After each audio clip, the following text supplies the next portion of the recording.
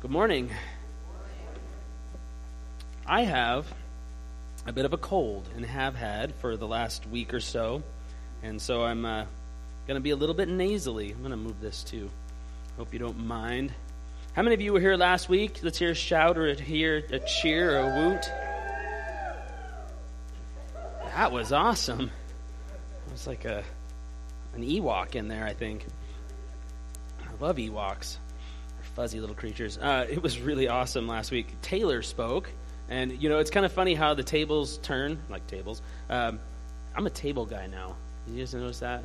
I'm a table guy now. Last week I wasn't a table guy. This week I'm a table guy. But Taylor spoke last week, and this week he's doing sound. So he goes from the front to the back. The last shall be first, the first shall be last, and there he is in the back. But he did such a fabulous job. We're in this series, as you guys, many of you know, we're calling it Believe, which is on the Apostles' Creed.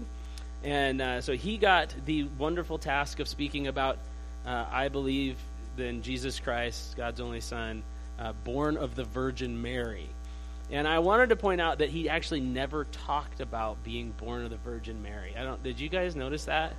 I was like, he's like, I talked about miracles. I'm like, that's a cop-out, dude. You didn't talk about being born of a virgin. So I had to bat cleanup, I guess, this week.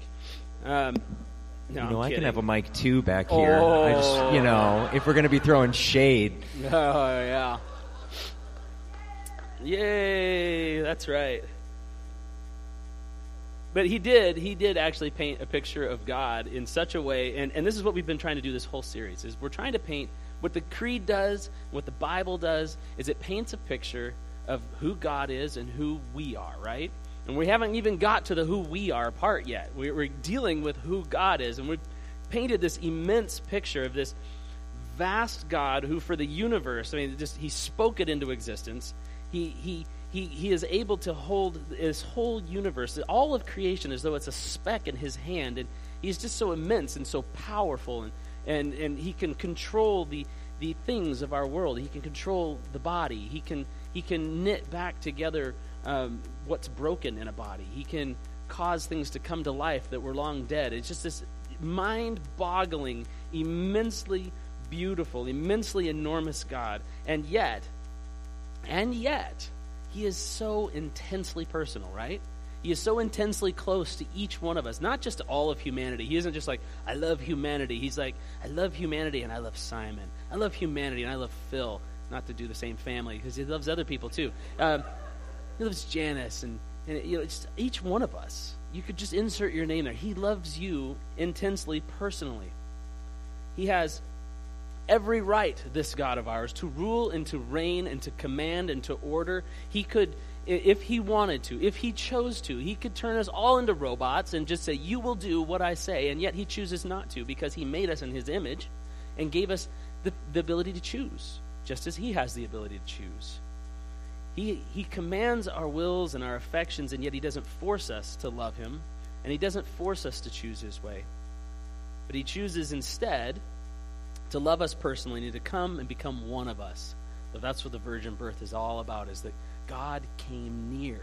God came in the flesh. It was miraculous. It was incredible. It was hopeful. It was wonderful. It was absurd.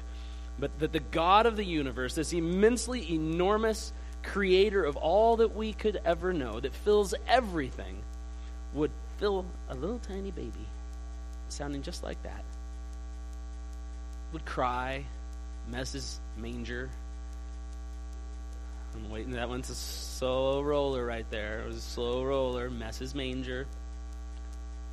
Would have to learn how to walk, would have to fall and skin his knees, would have to learn how to respect his parents, how to communicate, how to talk, how to love. He would experience everything that we know to become a man and to be one of us, to know our life. And not just that, but to initiate God's great rescue plan for all of humanity. You can't make this stuff up, right? Every other religion in the world, you look at it and you're like, oh yeah, that kind of makes sense. That makes sense. It's logical from a human perspective, a lot of these things. And then some of them are just plain weird. But this stuff is like, if I'm writing a story, I can't imagine this stuff because it is not human. It is divine in nature. It is not like me. It is not like us. It is like God. You can't make it up. It's beyond our capacity to dream it. So this whole series starts with this whole God the Father, the Almighty, creator of heaven and earth. And now we're camping for a few weeks on Jesus, right? We've been talking about God, and then last week we started, I believe in Jesus Christ, God's only Son, our Lord, born of the Virgin Mary. So we're in now week 3 of camping on this third person of who God is, Jesus. And you'll notice that Jesus gets the most play in the creed, right? Of all the lines of the creed, if you're looking at the back of your bulletin notes, you can read the creed there. There's this whole middle section. He gets all the playtime. He's right in there. And then the Holy Spirit, kind of like if you're reading about the Holy Spirit, the third person of the Trinity, he just like basically gets a line. It's almost like, oh yeah, we forgot about him. We forgot about the Holy Spirit. But we're going to get to spend some good time talking about the Holy Spirit too. And we're going to talk about this today, this God's rescue plan. And this week, I get the overwhelming pleasure and the completely impossible task of talking about the single darkest line in the whole creed. I mean, it is just, there is nothing good happening here. When you read it, you're like, Jesus Christ, God's only Son, our Lord. You're like, it's huge, it's big, and then he was born of the Virgin Mary. Okay, that's weird. And now we get, who suffered under Pontius Pilate, was crucified, was dead and buried. He descended into hell. So you can imagine when we leave today, we're all going to be very encouraged, right? It's like, sounds like the most fun. It's like, I was talking to Emma this morning. She's like, all of our songs are going to be really sad and sorrowful this morning because of those lines. The good news is, it isn't as sorrowful and sad as you would think it would be. So we're preaching on the creed, but we're not actually preaching the creed, right? We've said this before. We are preaching what? I got one person that said it, and I think it was my daughter, so that doesn't count, right? It was my wife. Okay, it was what? You guys have the same voice now. So it was my family. My own family said it, so that means you guys need to pick up on that. So we're not preaching the creed. We are preaching what?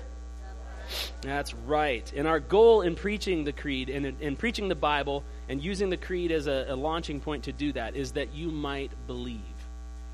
That you might believe. And that believing might begin to change your actions, might begin to change your living, might begin to change your family situations, might begin to change the breaks in relationships that you've experienced, might begin to break the addictions that you're walking under, might begin to break the power of sin and darkness, which we just sang about.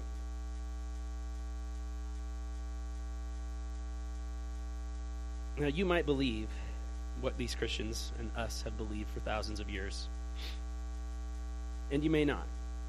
You may be far from God. You may be just exploring. But this morning we're going to be dealing with some very tender, very difficult subjects, and some very difficult subjects that we don't want to talk about.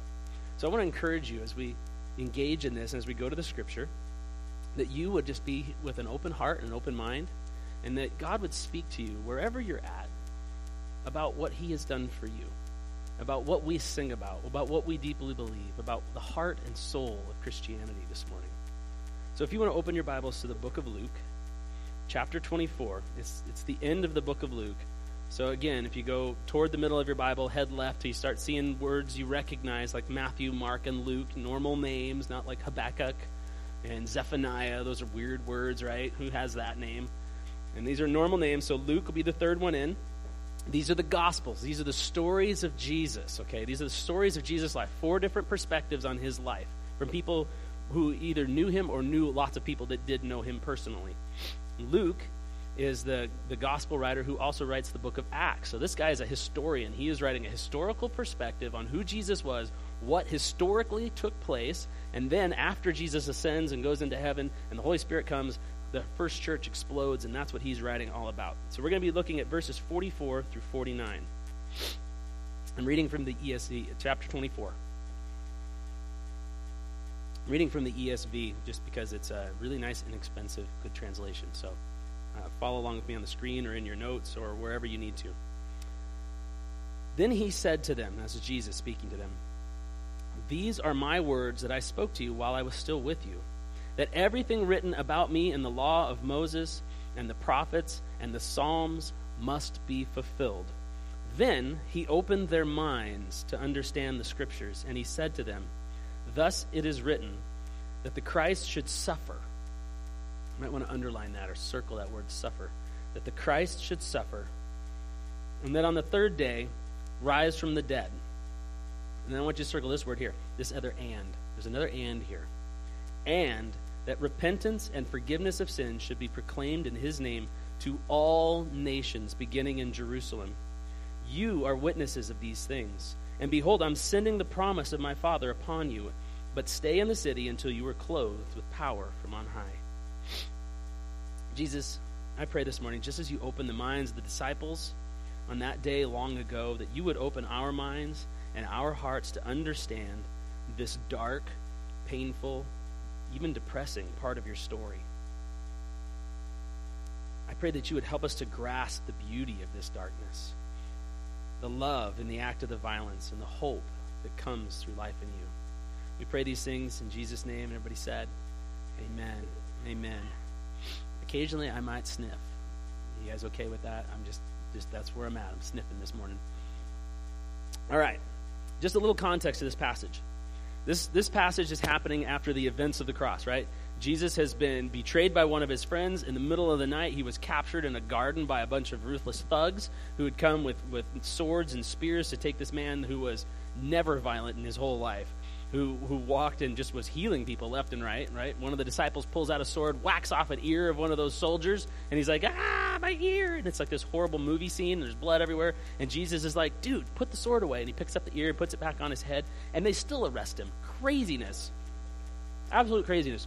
They arrest him, and they take him, and he has to go before all the various levels of leadership in the Jewish church of that time, the Sanhedrin, and he is questioned, and he is tried, and they can't really find anything wrong with him, but they really want him out of the way because he is becoming more and more prominent, and they are afraid that they're going to lose power.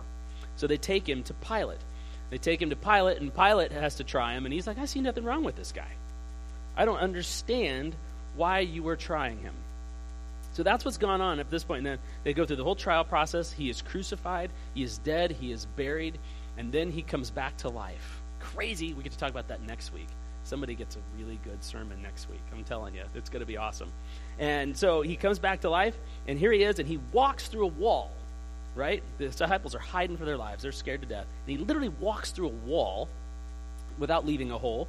And he appears, and they just kind of like hang out. They just chill. They're like, whoa, what's going on? He's like, hey, I'm hungry. Can you give me something to eat? And they're like, this guy's a ghost. Ghosts eat fish. I don't know, but let's give him a fish. They give him a fish. You know, Judas is long gone. James and John are like hiding under the desk somewhere. They're cringing in fear. And Jesus is like, this is delicious. And he's wiping his hand on his mouth. And, you know, he's just like eating this food. And he's like, guys, I'm not a ghost. I'm not a ghost. I'm alive. Touch me. Feel me. See that I am living. And then he begins to explain to them what's going on. He explains to them that the Christ, the Savior, right? The Savior King, we talked about this a few weeks ago, that Jesus is the Christ. He is the rescuer. He is God's rescue plan. Had to suffer and to die. And they still don't understand it. All they understand is that Jesus, for the last 3 years, has been proclaiming that the kingdom of God is at hand, right? It's not far off. It's not somewhere else. It's right here, right in front of you. He's like, people are hungry. In the kingdom of God, there are no hungry people. So boom, he feeds 3,000 people with fish, right? There are no sick people in the kingdom of God. So boom, lame people are walking, blind people are seeing, deaf people are hearing. Demon-possessed people having demons cast at them. The demons are running away in fear, and these people are standing whole and clean. He says there is no death in the kingdom of God. And so he says, Lazarus, time to get up. Little girl, wake up. And he's like, these people are rising from the dead. This is what they know.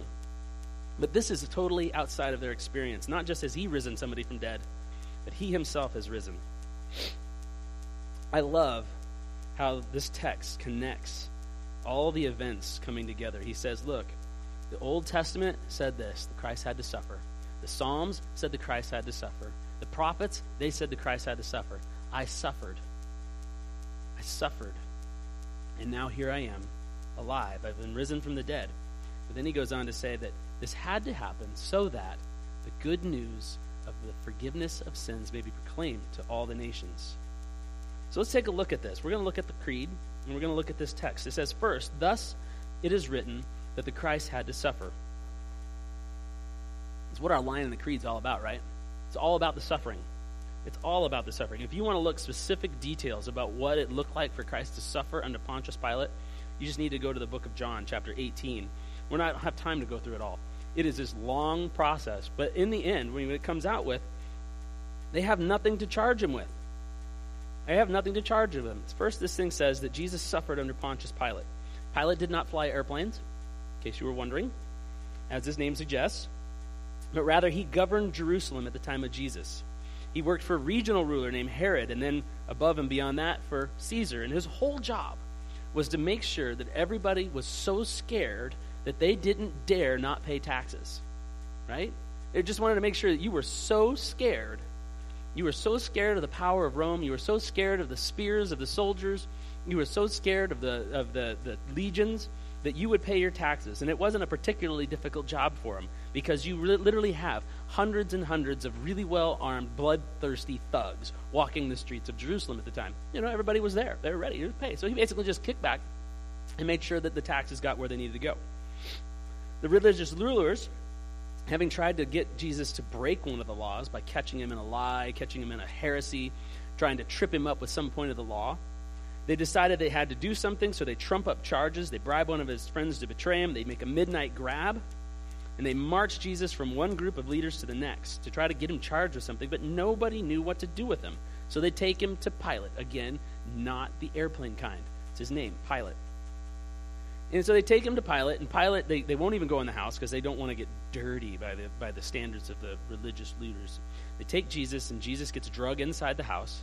And generally in those days, like again, they want you to be afraid. So by this time, the soldiers had punched Jesus a few times just to come in the house. You know, it's like, welcome, pooh, right in the stomach, and they drag him in the house.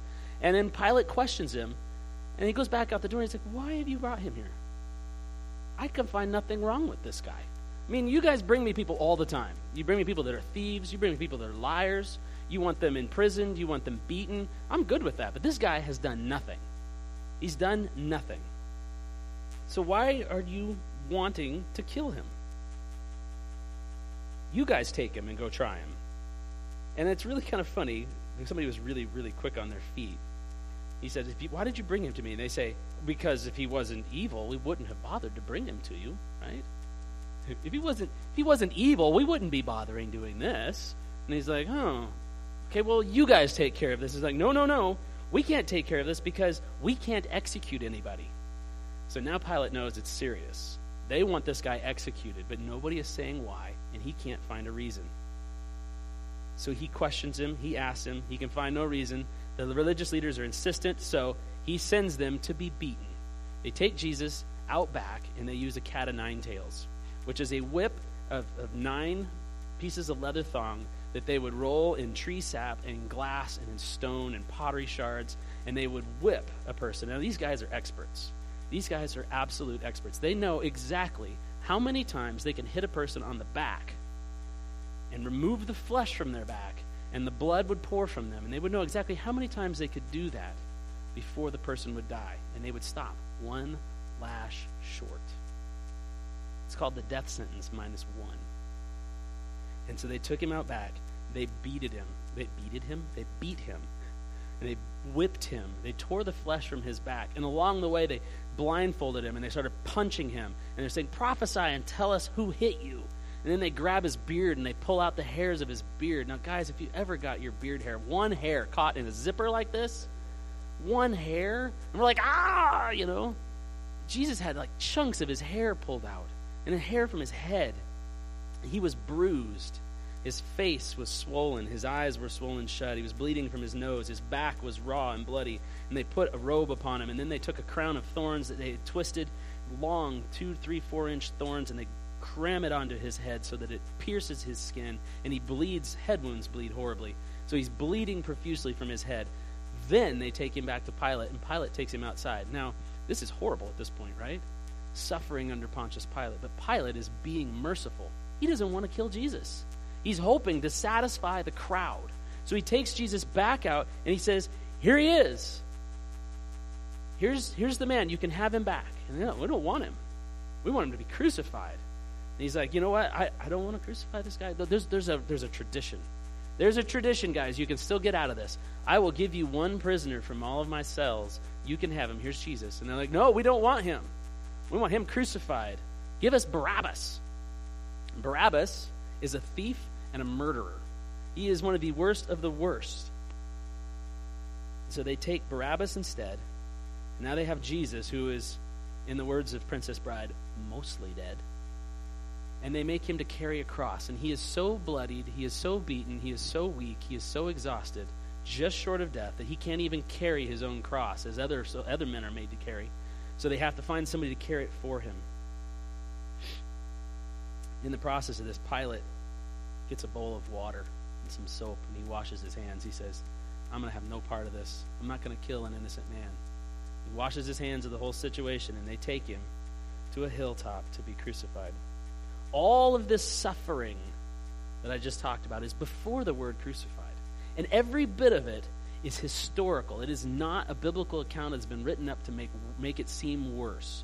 Right? There are multiple historical accounts outside of Scripture that explain this to us, that show us this is how Roman execution worked. This is how the Roman legal system worked. This is how the legionnaires worked. This is how the cat o' nine tails worked. This is how they knew to go to one last short of death. This is how they treated people. They were ruthless to put the fear of Caesar into everybody that they ruled. All of that is before he was crucified, before he had to bear his cross. The suffering was so complete that he couldn't even carry that cross. So they take him to the hilltop. They place him on the board. They drive nails through his hands. They drive nails through his feet, and then they raise him up. And he is up on this cross, literally like this. And to breathe, they were so good at this stuff, they would raise their hands up like this so that they were hanging on their lungs. All of their weight would be hung over their lungs, and they couldn't breathe. And they would have to stand up on the nail that had been driven through their ankles in order just to breathe. Crucifixion wasn't just death by a bloody death. It was suffocation, slow and painful suffocation. These are professionals. They do everything they can to humiliate, to hurt, to wound, and to otherwise make it the most awful death you could ever experience. And they were expert at it. And Jesus endured every bit of it. It's almost strange that that's become a decoration for us, right? I mean, it is. It's this symbol of execution. It's like the electric chair. We take the electric chair and we're going to make a charm bracelet out of it. We're going to take an electric chair and get a tat on our arm of the electric chair. Like, isn't it gorgeous, guys? You see this? It's just beautiful. Look at that. Look at that guy being electrocuted in there. It's become something else, hasn't it? Jesus took this instrument of death and destruction and pain and suffering, and it's become a symbol of hope. It's become a symbol of life. It's become something glorious. So Jesus is hung on this cross, and there he is. Now the creed says that he died. And it's true. This is one of the points where people are like, oh, he probably didn't die.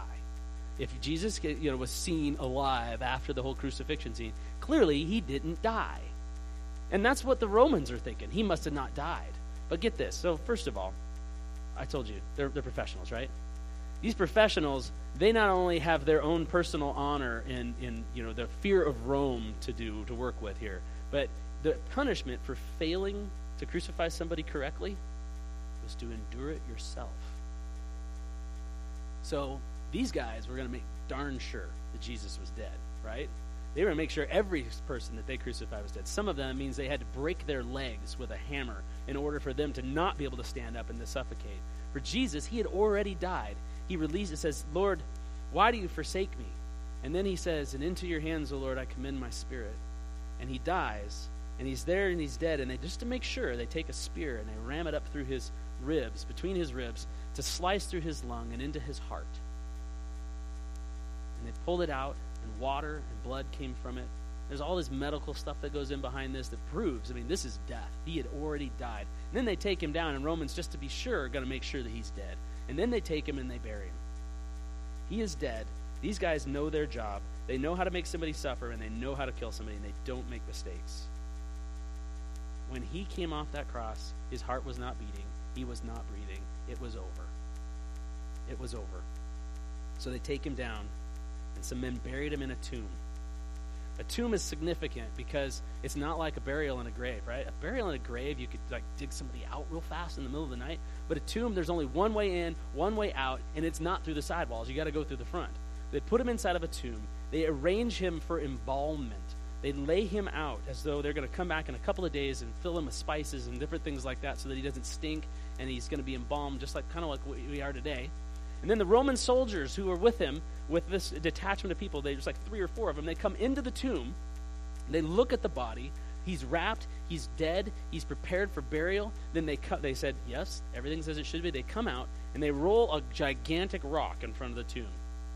And they put a seal on it, just like you would put a seal on a crate of goods that you were sending to somebody. You know, you're like, I'm going to send Mom a pack of cookies. And I put my seal on the top of it. It's closed. It's wrapped. What's in here is in here. And we know that if you have unwrapped this and the cookies are eaten, you know, that safety seal you have, like on your jam or jelly, if that's broken, don't eat it, right? So they put a giant seal on this tomb, on the rock, so that they know, look, we put a body in here. It's the body of Jesus of Nazareth. We know he is dead. We know he is in here. And it is closed, and there is nobody getting into this thing. And then they set a guard outside of it. He was crucified, he was dead, and he was buried. And it's ashes to ashes, dust to dust, just like all the rest of us. Those are the facts of the story. That's the facts. That's what happened. It's depressing facts, isn't it? Sad facts. But we don't want to talk about just facts today. We want to talk about what's behind the facts. What's going on underneath the facts. A lot of people, they hear these stories. They see the cross. They see it as a piece of decoration or a necklace that you might wear. And they wonder, you know, what does that, this instrument of death from 2,000 years ago, from Pax Romana, I don't know how you say that, Pax Roma, there it is, you know, the Roman peace. How does this symbol of death from Roman peace, how does it affect my life? And what does it have to do with me? I mean, really, I have no connection to this. What does it have to do with me? What is this horrible death? How does it touch my life? Well, I've said it before, and I'll say it again today, that something has gone terribly wrong with us. Not just us, but all of humanity.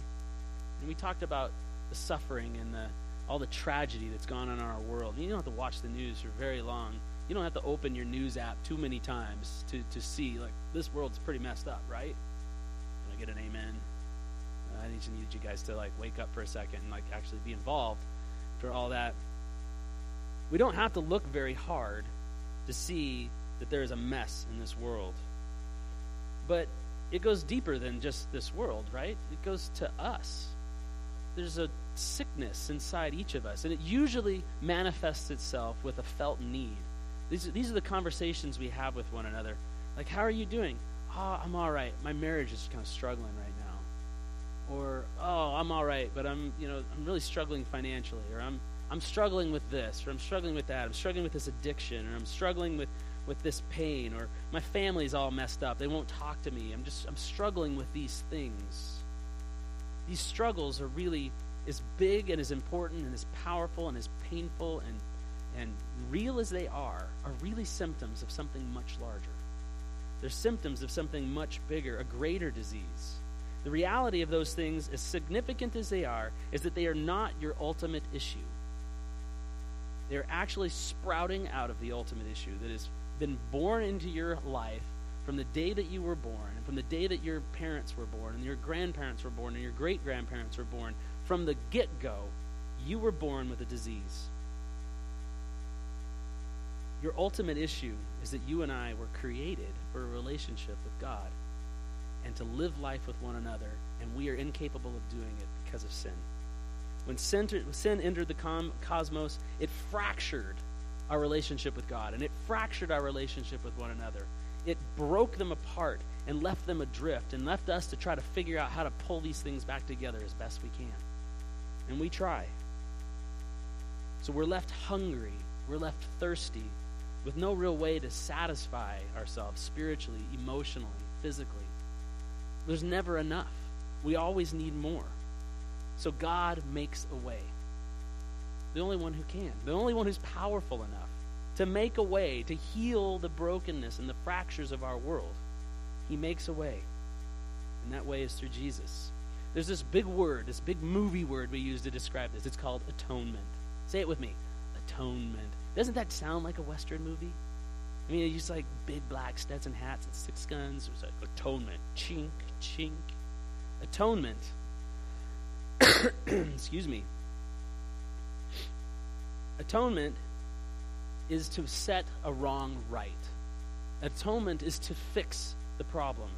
Atonement is about the death of the thing that separates us from God, the fractures of our relationships with Him and with each other. It's about setting those things straight as a doctor sets a bone. Kristen, our youth pastor, had broken bones. She had a broken elbow, and they had to put her into surgery to repair the broken bones in her elbow.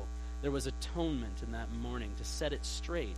But biblically speaking, it's more than just setting something straight. It's righting a wrong. Now, in the Old Testament, they had a way of doing this.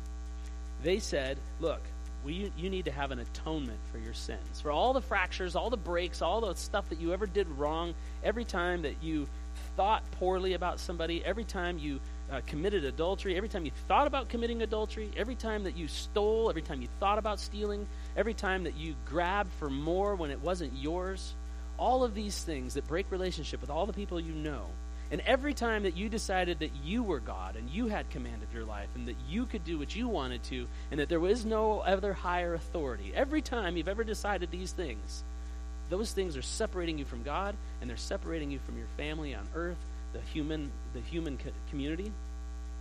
Those things have to be fixed. And so what they said we can do, God says, I got this idea. What we're going to do is we're going to kill that sin. We have to kill it. We have to kill that wrong. And we need to take it out of you, because if I kill that sin, you're going to die with it, because it's so a part of you. So they would take a lamb. God says, get a lamb, a spotless lamb. Spotless meaning, it was perfectly white or perfectly black. There was no white or black spots on it. And it was healthy, and it was pure, and it was at the right age. And you would go to the priest, and you would confess your sins, and you would lay your hands on this thing as you were confessing your sins, and then they would kill it. Exactly. They would kill it. They would scatter its blood upon the altar. They would sacrifice this thing, and you would walk away with your sins atoned for. It's pretty bloody. It's gruesome. It's horrible. But in that moment, the sin is killed. Except, is it? Is it really? Is it really? I think human history shows us that no matter how many times we try to atone for sin, every time that we try to ask for forgiveness, every time we've tried to some sacrifice or some means to make ourselves right with each other or with God, the problem just comes back, right? We just do it again. I mean, that's what World War I was called, the war to end all wars. It failed, right? It failed, because then we had World War II, and then we had Korea, and then we had Vietnam, and we had Iraq, and then we had Iraq, and then we had Iraq, and then we had Iraq, right? Over and over and over again. In this moment, God is saying the sin is killed, and yet it keeps coming back. And here's the other thing about this. It had to be done every year, all the time, by every person in Israel. Now, I don't know, but let's say God really wanted to expand his relationship with humanity, right? Let's say that he didn't want to just include the people of Israel, which were, a few 100,000 people living in a small country in the Middle East. What if he wanted, maybe to include the North Africans in that? How many more animals would have to die? What if he wanted to include the Greeks, or heaven forbid at the time, the Romans? And you start adding these people in, and you get this pile of animals, right? I mean, what if God wanted to extend his family through history and time? To include not just the North Africans, but the Russians. And what if he wanted to include the Native Americans? What if he wanted to include the Mexicans? What if he wanted to include the South Americans? What if he wanted to include good old multicultural, multi-ethnic, multiracial Americans into his resurrection plan?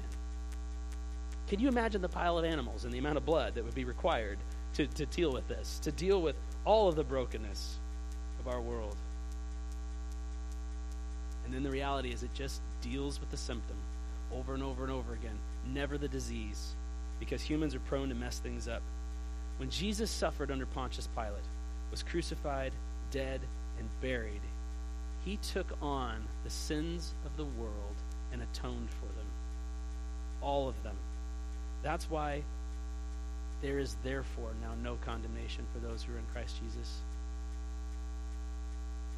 That's why Isaiah says, looking into the future, looking at Jesus, he says this: he was wounded for our transgressions. He was bruised for our iniquities. The punishment that brings us peace with God fell upon him. And by his stripes, the tearing of his flesh, we are healed. It's Isaiah 53, one of my favorite verses. Then the creed says this: He descended into hell. I don't even know what to do with that, honestly. When I read that, I'm like, what does that even mean? Like, he went to hell? Did he stay there? Was there devils? Was there flames? Like, was there tails and pitchforks? You know, the 7 levels that Dante imagined. The Bible actually doesn't say a whole lot about what hell is really like. Calvin, believe it or not John Calvin, from the 15th century, actually helped us out with this. He says that this refers to the moment on the cross when Jesus says, my God, why have you forsaken me? Calvin says in his book, The Institute of Christian Theology, he says this: surely no more terrible abyss can be conceived than to feel yourself forsaken and estranged from God. And when you call upon him to not be heard, it is as if God himself had plotted your ruin. That's what Jesus experienced on the cross in that moment. As far as Christ's experience was concerned, he lost everything that he had with the Father, just as any lost soul in hell would. He lost God's presence. He lost God's favor. He lost God's communication, and therefore any sense of the feeling of God's love. The Bible says that God is love. And when you remove God from the equation, it is a loveless place. And that is what hell is. It is a place where God's love does not exist. And that is what Jesus died to save us from. That is what Jesus died to save us from. Now let's make this kind of personal. The Creed, and really all of Scripture, stand against all the narratives that this world has to offer. We've said this a few times. It's like a big, fancy book-sounding statement. All the stories, or another way of saying it, all the isms that this world wants you to buy into: communism, socialism. We're going to talk about 2 of them here in a second: legalism and intellectualism. These are ways of thinking about how life works and what's important, and they want us to live their way. Then the Bible and the Creed stand against those things, and they teach us an opposite story. This specific line stands against the 2 that I just mentioned: intellectualism and legalism. Now, let's start with intellectualism. First of all, I'm not saying that we're a pack of morons. You guys with me? The Bible stands against intellectualism, but we are not a pack of morons, okay? The Bible actually calls us to love the Lord our God with all of our heart, all of our soul, all of our strength, and all of our mind, right? Use your brains, folks. So we're talking about this story. That's why we're talking about these facts, because God wants us to use our minds. But intellectualism doesn't just say, you know, it's not an A or B or black or white. And if you're either intellectual or you're not intellectual. Intellectualism says that we can solve the problems of our world if we just put our mind to it. Right? You guys know you can't roller skate in a buffalo herd. You guys know this song? It's one of my favorite all-time songs. You can't roller skate in a buffalo herd. You can't roller skate in a buffalo herd. And just in case you didn't hear it, you can't roller skate in a buffalo herd. But you can be happy if you've a mind to. All you got to do is put your mind to it. Knuckle down, buckle down, do it, do it, do it. And a cheer rose up from the crowd. Woo! That was my solo for the day. That's intellectualism. That if there is a problem, you just put your mind to it, you can solve it. But I got to tell you that the Bible teaches us that there is no amount of good thinking, there's no amount of hard work or effort that is going to solve the problem that humanity is facing, that is going to take the sin that our world has, which we don't want to talk about, which we don't want to call it sin, but this spiritual problem that is deeply embedded in us. There is no amount of thinking our way out of it. We can get our man to the moon, but we can't make that man stop wanting what he shouldn't have. And the second one is legalism. Legalism says that I can be good at being good and solve the problem. Right? If I just obey the laws, if I just obey the rules, I can be good enough to solve the problem. But the Bible teaches us that there is nobody who is good enough at being good enough to ever solve the problem that we have. And what happens is we wind up just covering up the brokenness that we have inside. We just wind up hiding those things. We just wind up, like, instead of dealing with the family brokenness, instead of dealing with the alcoholism that my grandfather handed my mother and that my mother handed me and my sisters, or sister. I only have one of them. I don't have two. This sense of addiction that flows through our family. Instead of dealing with that, we ignore it and we hide from it, and we just work on being good enough. And the Bible says there is no solution for sin through thinking your way out of it. There is no solution for sin for working your way out of it. The only way through this is through the death of Jesus Christ, who atones us to God, who makes it right, who kills sin. When I was 22 years old, I was diagnosed with cancer. Many of you know this, some of you don't. Some of you are like, oh, wow, that's amazing. You were cancer when you were 22. It doesn't make you any more amazing. It just makes you younger when you were sick. That was funny. That'll roll through you guys later. One of the things I may not have ever talked about in this story, though, about going through the cancer or when the things, the anger and all the stuff that I walked through, is my own stupidity in the midst of cancer.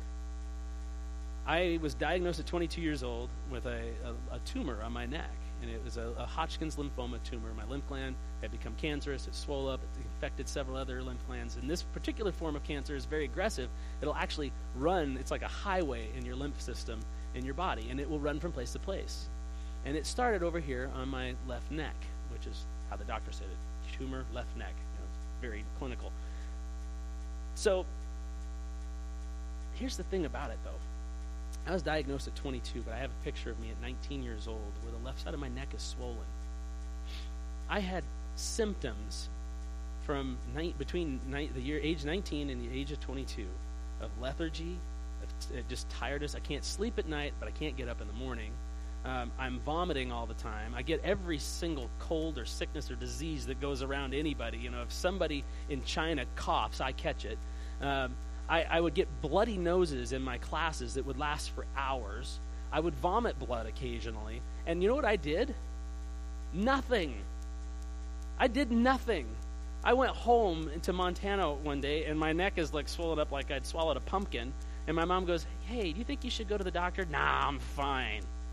There's nothing wrong with me. And then I go to the doctor's like, yeah, there's something wrong with you. You better go see somebody in Seattle. So I go to somebody in Seattle. I'm like, yeah, there's something wrong with you. We better cut this out of you. And they cut it out of me, and they say, yeah, there's something wrong with you. You got to go see the cancer doctor. My own idiocy in the process was to completely ignore the symptoms of the sickness in my life. Friends, we don't like talking about sin. It's not in vogue. I could make a t-shirt that says sin isn't cool, you know, and it could have all kinds of multiple meanings and multiple layers. We want sin to be private. We want our brokenness to be something we don't talk about. We want it to be not real, just like I didn't want my cancer or my sickness to be real. But we still struggle. We still hurt. We still fail to do the things that we want to do, to be the people we want to be. Even people who don't believe in God are struggling. We struggle in our relationships, in our addictions, in our anger, in our rage. There is something wrong with the world, and it is in me too. So the question that both believers in Jesus and non-believers alike have to ask is, what's to be done about it? What do we do about it? You can work hard. You can work so hard. You can come up with the best thoughts and the best ideas and try your hardest to make this world the best place possible. You can try real hard to be perfect, to follow all the rules, to say the right things, to be the right way, but you will fail. You can protest. You can vote. You can get involved in politics. You can get involved in immigrant rights. You can get involved in legal issues and poverty issues and slavery issues and sexual slavery issues and all of these things and go out and try to make a difference, but you will never heal the hurt. It'll never happen. Now, I don't want you to not do these things because I believe God calls us into them to be his hands and feet. But we can put our mind to it. We can get involved in the issues. We can vote, and I encourage you to do it, but we will never, ever, ever solve the problem of this sickness by thinking about it or by working it. In the end, the only cure for cancer is to go to the doctor. And that is why Jesus is called the Great Physician. We've been spending time in silence, which we have time to do this morning. At the end of our messages, if you're a guest with us, we've been taking a minute, a full 60 seconds, 30 seconds. I'm still working on math. Spending a full minute just sitting in silence, allowing the Holy Spirit, because that's who's talking to us, to speak to us. And we're going to do that this morning. And I want to ask you this question, whether you're far from God or you're close to God, whether you believe in spiritual things or you're just exploring them, if they exist at all, if you've been a Christian for 50 years or 15 seconds, I want to ask you this question. What struggle are you facing, and how are you trying to heal it? What struggle are you facing, and how are you trying to heal it? And we're going to ask the Holy Spirit to speak to us in this moment. And then I'm going to invite the worship team to come up, and we're actually going to sing that last song, This Is Amazing Grace, because the cross teaches us that not only did Jesus atone for our sins, but he did it willingly, and he did it freely. It was an act of grace, a free gift, and we can be reconciled to God. So let's take a minute in silence and just listen to the Lord. Maybe you want to write that down in your notes. What is it? What struggle are you facing, and how are you trying to heal it?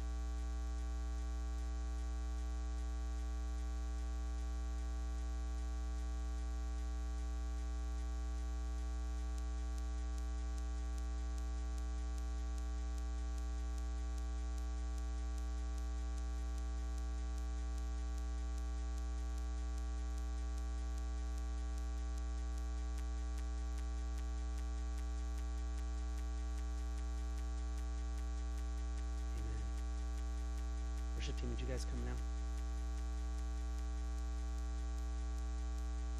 I've been thinking about the Apostle Paul, and I don't know if you guys know his story or not. He used to be named Saul, and he was a religious guy who really believed that you could do all the right things and get into heaven, and if you worked really hard, that you would find salvation. Part of what he wanted to do in order to do the right things was to kill anybody who taught something different than he believed. And so he started attacking Christians, and he started leading basically pogroms against Christians in those early days of Christianity. He stood back and he watched the first Christian martyr. He held everybody's coats while they were throwing rocks and killing him. He was bloodthirsty and he was ruthless. He is basically one of those ISIS guys. He's one of those ISIS guys. When you look on the news and you see those ISIS guys out there, I would bet you, because my first thought is not, hey, that guy'd make a great missionary, right? That guy would make the best missionary ever. But when God looked at Saul, he said, that guy, that murderer, that violent, vile man is going to be my first real missionary. And this guy is going to plant more churches than you can imagine. And he's going to go throughout the whole world, and he's going to die a horrible death at the end of his life for my name's sake. Nobody is beyond the power of the cross. So this morning, as we sing this song, This Is Amazing Grace, I want to invite you to come to the cross. If you've never accepted Jesus Christ before in your life, or if you've wandered away, or the message didn't mean anything to you, and you're in this moment yeah, I'm struggling with a mess, and I need Jesus to heal it, I just want to invite you to come to the backspace back there. Russ and Janie are back there, and they want to pray with you. I'm going to join them back there. We're going to worship the Lord for his amazing grace, but I want to invite you to come and receive that amazing grace. If it's the first time, it's the 50th time we keep coming to Jesus and we keep being healed, would you join me back there? Let's stand together. That we are destined for a relationship with you that is free from the struggles and from the breaks that we experience here and now. And that we are destined to eternal life with you. God, I thank you that you rescued us when we couldn't rescue ourselves. I thank you that you took the cross for us, Because even if we died on the cross, it wouldn't be enough to atone for the things that we've done, that humanity has done. And yet you did it for us. God, we receive that now. We receive your grace. We receive your love. And we pray, Lord, that we would be instruments of it. In your name, amen. Let's worship the Lord.